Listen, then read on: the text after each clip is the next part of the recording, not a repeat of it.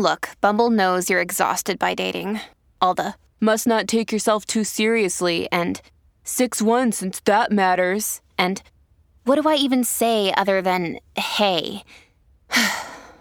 Well, that's why they're introducing an all-new Bumble with exciting features to make compatibility easier, starting the chat better, and dating safer.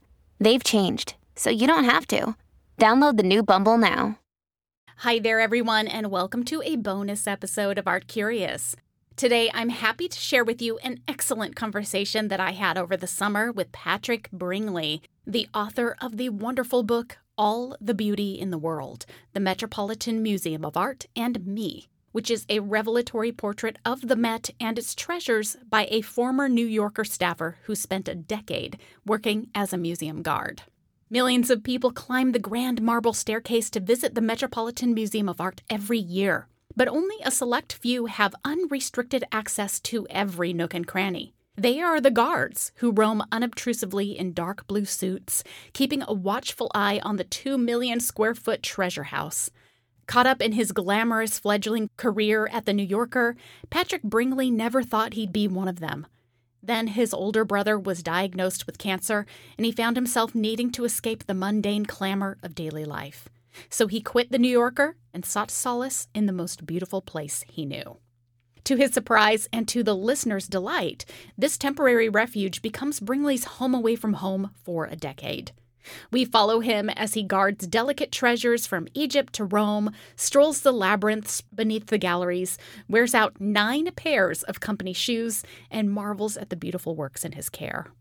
Patrick Bringley worked for 10 years as a guard at the Met, and prior to that, he worked in the editorial events office at the New Yorker. He lives with his wife and children in Brooklyn, and All the Beauty in the World is his first book. Without further ado, let's get into it and meet Patrick and get that one-of-a-kind behind-the-scenes look at one of the most famous museums in the world. Enjoy! Patrick Bringley, welcome to Art Curious. Oh, thanks so much for having me. I am so happy to have you and to talk about your wonderful book here. I want to begin by talking about the impetus behind, first of all, not only this book, but this career change you made, because you were working at the New Yorker, you were in your mid-20s, but then you had a terrible family tragedy that brought things to a turning point. Can you set the scene for our listeners today about how you ended up working at the Met? Sure. Yeah, I got a job at the New Yorker right out of college, working for their events department. And of course, it wasn't a job writing for the New Yorker or something, but I felt very pleased. I felt like I was kind of at the center of the world. It's the type of job that a humanities major might want. And there were many things that were very rewarding about the job, but it was also the case that it was an office job that was full of office politics and maybe smaller minded concerns like many an office job. Yeah. And while I was there, my brother got ill. He got ill with cancer, and it became clear at some stage that it wasn't something that he was going to beat, really. Mm-hmm. And all of a sudden, I was spending all this time away from the office by hospital beds and in Tom's apartments and spending time with my family. And it was such a contrast to this sort of striver's world where you're working at this magazine where all these people want to fight to get little pieces in their talk of the town or whatever.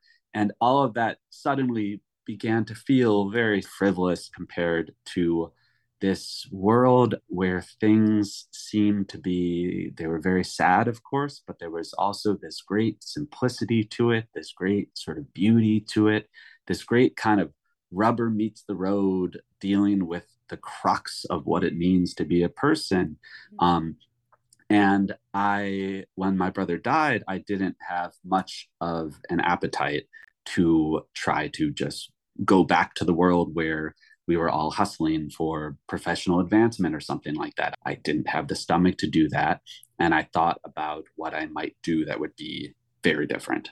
What made you choose the Met? I know at the beginning of your book, you talk a little bit about your interest in it and your relationship to it, but tell us a little bit about how that thought process went. What made you choose the Met? Yes, so I've always loved art. I did not study it formally. I did a little bit during college, but mostly I was taking just a grab bag of different liberal arts type things. But I grew up in a household where my mom loved art. I grew up in Chicago. We would go to the Art Institute of Chicago all the time. And so I was always aware of it. I always have been someone who likes to think big thoughts about poetry and art and all sorts of things. So I had been to the Met many times because I went to college in New York and I've been here since then. And I had noticed the guards, of course.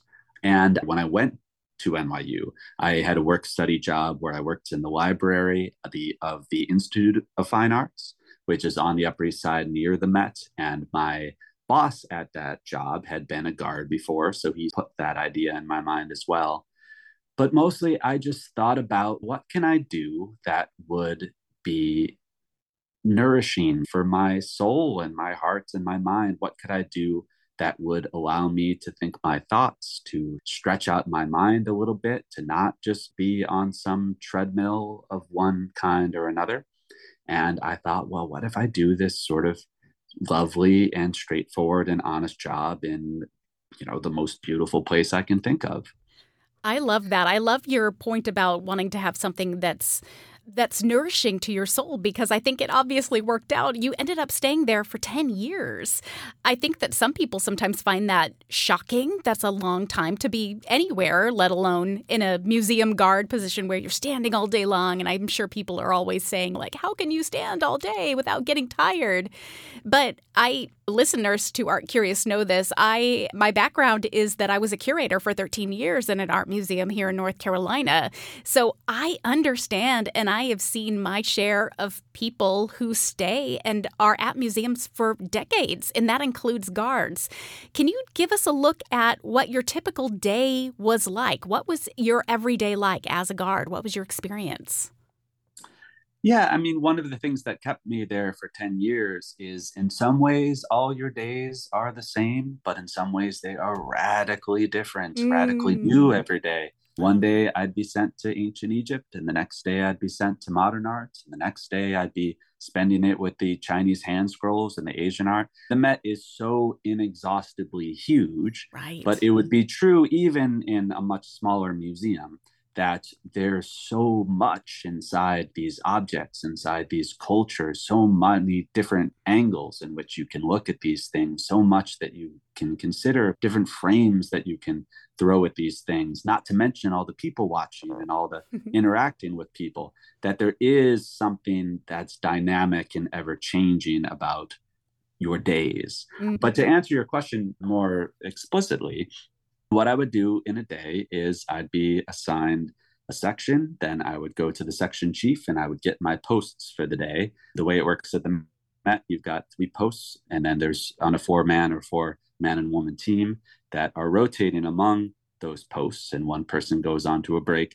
But you are spending an hour and a half on the floor, and then half hour off, and then another hour and a half on the floor. And over the course of 8 or 12 hour days, most of what you're doing is just keeping your eyes open and your head up and being present in the moment, not thinking about some project that you're working on. That's not the sort of thing you do as a guard. You just are observing the world around you, including the art, including the people, and there to make sure that all is well. Also, of course, things happen. People are touching things, people are asking questions, they're being rowdy, they're feeling ill and falling on the floor, or whatever it is that happens over the course of a day. But the reality is that even when there are many things happening, there's time. There's Yeah. time, there's hours to write a book in your head, which I suppose is also what kept me there. That I felt like I had this incredible freedom of mind. I think that's incredible. And I love it. It made me laugh in a wonderful way that's both, I think, a surprise and also a laugh of acknowledgement when you talked about how there were in one particular section, 8,435, whatever the number is, particular works that are in the Egyptian section, something like that. And you had a little line about, oh, yes, I've counted, because you've had that time to actually be there and be able to mentally catalog everything in your mind. One of the hardest jobs I've ever had was in one of those circumstances where you had a big exhibition or a building opening and it was all hands on deck. And so everyone, regardless of their position at a museum, had to take a turn as a museum guard for about a 3 or 2 hour period. And I have to say that was one of the most intense 2 hours of my life, just for exactly what you're saying. You're not supposed to be, or you're trying not to daydream or think about anything else. You're just observing. And that is hard work. Did you find that to be a real challenge at the beginning? I don't think so. I think that I immediately, perhaps because of what I had just been through in my personal life, I felt very open to things, to the world. I was very open hearted in my slightly shell shocked sort of a way. So found that I reveled in this idea, let's not just be inside my head right now. It's a big world out there. There are a lot of people that, suffer and have joys and have fears and whatever else. And here I am in a place where people from all different cultures throughout the history of the world have reflected on these kind of marvelous and splendid and also sad and poignant things about this world that we live in. So let's just stay open to this. Let's wander from gallery to gallery and really observe this stuff. And you said that you're not meant to daydream, but of course you daydream. In a way, that's part of the job in a way, because in order to keep you not from going crazy, or you have to have things going in your mind, and in a way that, I don't know, that helps you be alert, because it helps you be alive to the world rather than just collapsed into yourself. But yeah, it's interesting that you said, that's great that they had you guys do that sometimes, because it would occur to me sometimes, man, in a perfect world, the curators would be spending 1 day a week, or even 1 day a month if you wanted to be conservative about it, just being in the galleries with nothing on their desk, with no, oh my God, we got to get this loan from this institution. Because of course, in a way, in an ironic way, it's the guards who aren't making much money who are the ones that are spending all the time with the arts and just observing and absorbing and letting it steep in them and looking at it from all different angles and all different moods. And I hope what my book is partially about is the value of that, the value of looking at art not with just a kind of instrumental mindset. I'm a curator and I'm studying this and I want to figure out X, Y, and Z about it, but rather to just live with the stuff. Absolutely. No, I think in a perfect world, that is a brilliant idea. And I highly recommend to anyone, if they've ever had the opportunity to go and spend that much time in a few galleries, that is such a gift. And again, it's also a challenge. But I am with you. I think when people ask what it's like to be a museum curator, I think they have this romantic view of us walking through the galleries, just looking at the art under our purview, which is so rare. I think people sometimes can take the opportunity to go and make sure that they walk around. But most of the time I was stuck in my meetings or my desk. So you are right. The guards are the ones that get to really take that time, that slow art movement that's always being bandied about. You guys live that in so many ways. One of the things I really enjoyed about the book is that you make this point about relationships very clear. And I actually mean this in a few different ways pertaining to the museum. Because first, there's the relationship between you and also the visitors or museum goers, but then also the relationship between all of us, you as a whole, and the art. And I wanted to start out with the visitor because that's something that you were, I think, alluding to just a moment ago, which is that guards tend to be the first line of defense. So you are the ones that get, I think, the majority of the questions and the comments from the general public if they want to engage and talk or ask things about a particular work of art. What was that experience like for you?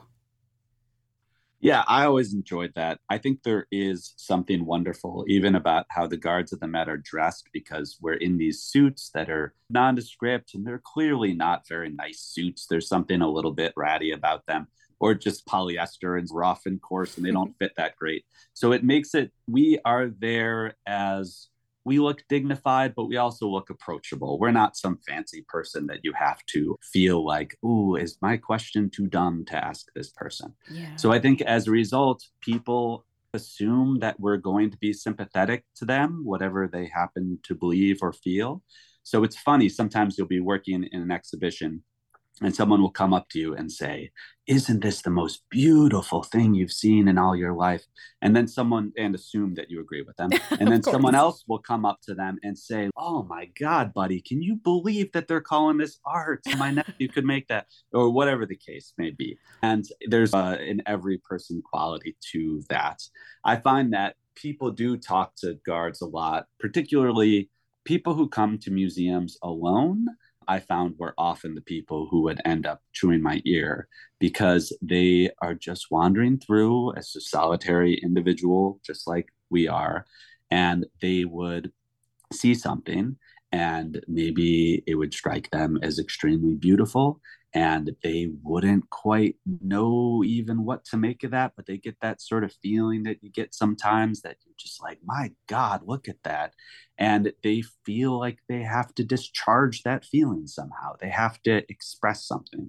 And they see you standing there in the corner. And if you have a certain look on your face where you look amenable to people speaking to you, then all of a sudden you're engaged in this conversation. You also get people who I talk about in the book, people who have no idea what's going on. Yeah. They go to the Met because they know it's a famous place and maybe it's their first visit to New York or maybe their first visit to any big city and they don't know if there are dinosaurs there. They don't know if we have the Mona Lisa. They don't know if anything that they're seeing is real.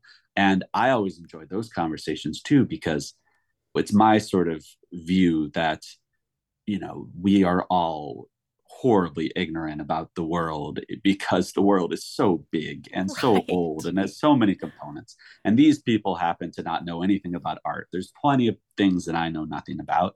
And if they have a certain mindset, then they can have this sort of almost life-changing conversation as you're explaining to them something about the history of China or something. And they just have no idea that it's thousands of years old or whatever the case might be. And I think that all of us should feel spun around and wide-eyed and bewildered inside the Met. Even if you're the director of that place, that's how you should feel because none of us really have our minds wrapped around more than a fraction of what's in there. It's so vast. I laughed out loud when you were mentioning about the dinosaurs, because that was something that truly never occurred to me, that people would go into the Met and then be thinking or conflating it in their mind with a natural history museum. But that makes perfect sense. And so I was grateful that you opened my eyes to that. But I also think that it's wonderful because you have the opportunity, if people come and they ask you those kind of questions, you have the opportunity to almost pitch in and help them in that way. You're having these conversations, you're able to give them information. There's more coming up next, right after this break. Want to listen ad-free? Join Patreon for the cost of a cup of coffee. Visit patreon.com/artcurious, and we will be right back. Welcome back to Art Curious. I'm imagining that there are multiple times in which a frazzled parent would be like, please help me. If there are no dinosaurs, should I go see something else? And that you could recommend The Arms and Armor. So I love that. There's that wonderful approachability that you're talking about. I'm sure you have spared anxiety for many people. Oh, yes. I think every guard has the go-to of what they recommend to a parent who's looking around and was, wait, are there interactive laser displays? Is there like a part where my kids can touch something? What is the deal with this place? And you're like, oh, go see the mummies, go see the armor. They're going to have a ball. Absolutely. That's great recommendations all the way around. One of the things that I wanted to ask you is just about your own relationship to the art. How did your relationship to art change over the 10 years that you were at the Met? And around that, do you have one particular moment that sparked any particular realization in you or a change in your mindset?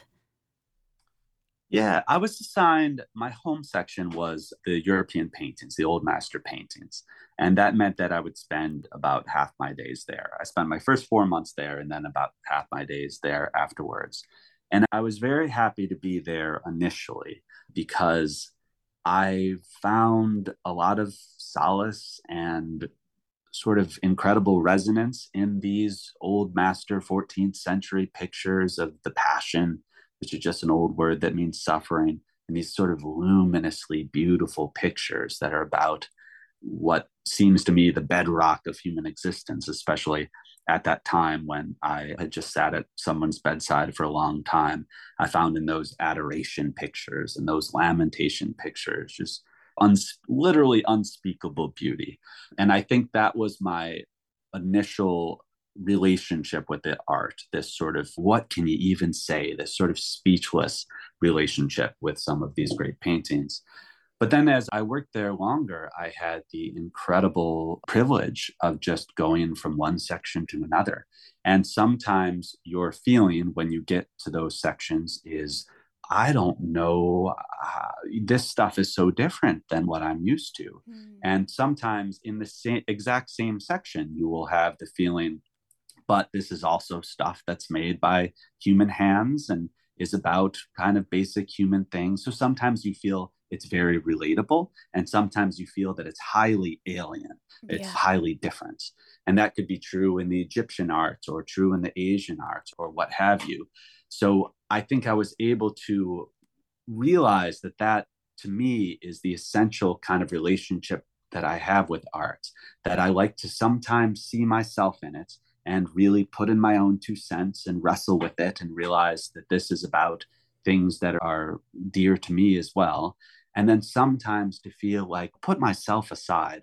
I just want to feel as small as I can and as present as I can, because I just want to lose myself in the fact that this is from the ancient Near East, from people who had totally different presumptions about the world than I have. So to give an example of something that sort of a turning point for me, I dearly love the Chinese hand scroll paintings. Oh, me too. And they're so beautiful, and there's such a variety in them because they're made over the span of hundreds of years. And sometimes the painting is very tight, and sometimes it's very loose and calligraphic. But I remember it just occurring to me, like, okay, so this is a hand scroll that is meant to be held in somebody's hands and slowly turned. So I'm going to try to look at it like that. I'm not going to look at it like a European easel painting where you take in the whole thing all at once. But I'm going to walk to the right side of this 20-foot long hand scroll, and I'm going to, before the gallery's open or whatever, and I'm just going to slowly walk the 20-foot length of the hand scroll. And when you do that, you realize, like, clearly this was a work of art that had a time component, like a movie has a time dimension or a symphony has a time dimension. Mm. And also you realize that if you do the work, you can enter into that hand scroll. You almost shrink down into this landscape, and you're walking along this mountainous landscape or this riverscape along with the master that painted it. And you're looking at this master who painted it, and you can see every single brushstroke that was made 1,000 years ago on this silk with ink or with paint. And you realize that you're not only melding with this landscape, you're clearly melding with the master, because they're the ones who perceived this landscape. And clearly what we're viewing, it's been gone through their mind to reach us. Mm. And it can be just an extraordinary experience. And then you come to realize, wait, a rectangle on a wall, which we're so used to, that's not the default of what art is. We grow up with that, so we think that is common. But in fact, around the world, that's not common at all. Mm-hmm. And it opened up, my mind to what can be done with visual art and to the sheer variety of kind of different mindsets you have to get into to really tap into the art in the Met. I think that makes you a perfect person to give advice to people who maybe aren't very familiar with what it's like to be in an art museum. So what kind of advice would you have to someone who is visiting an art museum for the first time? I always give a 2-track piece of advice. I think that the first thing you want to do in an art museum, especially a huge museum like the Met, is the first obligation is just to get lost. The first obligation is to try to feel small, try to walk around enough that whatever thoughts that you brought into the museum with you, that they begin to melt away from your head. and just look from the oceanic art to the ancient American art to the Picassos to whatever the case may be, and just be like, wow, the world is big and various and old and has so many different colors and textures and components. And isn't it marvelous that I exist in such a vast and bewildering universe? Because I think that's something an art museum offers that our day-to-day life often does not offer. We are stuck inside our own heads because we have things to do. But you are here in a museum, you got nothing to do, just wander around, kind of feeling a sense of largeness enter your soul. But then I do think at some point you want to flip your mind back on and say, another thing that I want to do here is assert myself. I want to look at the ancient Egyptians who are thinking about death. And what do I think about death? And do I think they're right or wrong about this? And use this as a whetstone to hone your own thoughts about things that might be rather important, but that you might not think on a day-to-day life. Wrestle with the art and use it to learn things and to learn what you think and feel. And then along a similar vein, I also always recommend that people pick favorites, because I think that my mom always, when we went to the Art Institute, she would have us pick a favorite in every gallery. And I still try to do that. And I do that with my kids because it sharpens your eye a little bit, but it also teaches you to pay attention to your own responses. One thing that I felt that I was able to do at the Met is really learn how to pay attention to what's happening in my chest and in my mind as I'm looking in front at a work of art. Like, do I think this is beautiful? I can tell by my response, my sort of involuntary response, if I think this is beautiful. And I think becoming attuned to that makes you more open. It also makes you wiser about your preferences and what it is that you find meaningful, that you find substantive. And I think there's a lot of value for discovering that about yourself. And I would recommend doing all those things. So I hope you got a lot of time. Absolutely. No, I find this to be very insightful, and it's wonderfully thoughtful and I love that you keep using the words open and expansive, because so many times I feel that people feel like they need to understand or relate to a work of art in just one way, which I don't believe should be the case at all. And so I love the idea that you can come in and choose a favorite, or you can question what's trying to be shown to you, and that you don't have to like it, or just looking really is one of the most important things. So I think this book is wonderful. I think it's very beautifully written. I think it's inspiring, and I hope that our listeners today will go out and grab copies for themselves. Before we end today, I have just a couple more questions. The first is, what are you up to and what is next for you now? Yeah, so I am trying to cheat together enough part-time work giving talks. I've had the privilege of going to some museums, and I'm continuing to do that. And also giving tours. I'm giving private and some public tours at the Met, that's from a guard's perspective, because I want to write another book. Nice. And I don't know exactly what that book is going to be, but I know that I have to give myself enough breathing room to think some new thoughts, have some new experience, live some more life before I do write it. I love it. So I hope that I'll be able to continue doing that. And otherwise, I'm raising a couple kids and living life in Brooklyn. That sounds pretty darn good. And I love this idea of being gentle on yourself and your time as well. I think that's really also inspiring. So where can folks find you for the meantime? Sure. So my website is patrickbringley.com, also metmuseumbook.com. And I'm on Instagram at Patrick Bringley. I've been doing this series of people, it's called My Favorite Picture, and people send me what their favorite picture is in any medium, any time period, as long as they don't know who made it, not from their cousin, but and then I send them back questions and they answer the questions. And I've been learning a lot from that, people from all walks of life and what their favorite pictures are and why. So yeah, if anyone would like to participate in that, feel free. Otherwise, if you're in New York City, I could give you a tour of the Met as well. Fantastic. Oh, thank you so much for being on Art Curious today. And I loved your book, and I can't wait to recommend it to others. That's exceptionally kind. Thank you very much. It was great talking. Thank you, folks, for listening in today. I've got a few more interviews coming your way over the next few months this fall, and then we will be heading into the holiday season with a very, very special episode. So stay subscribed, and I will see you again soon. Stay curious.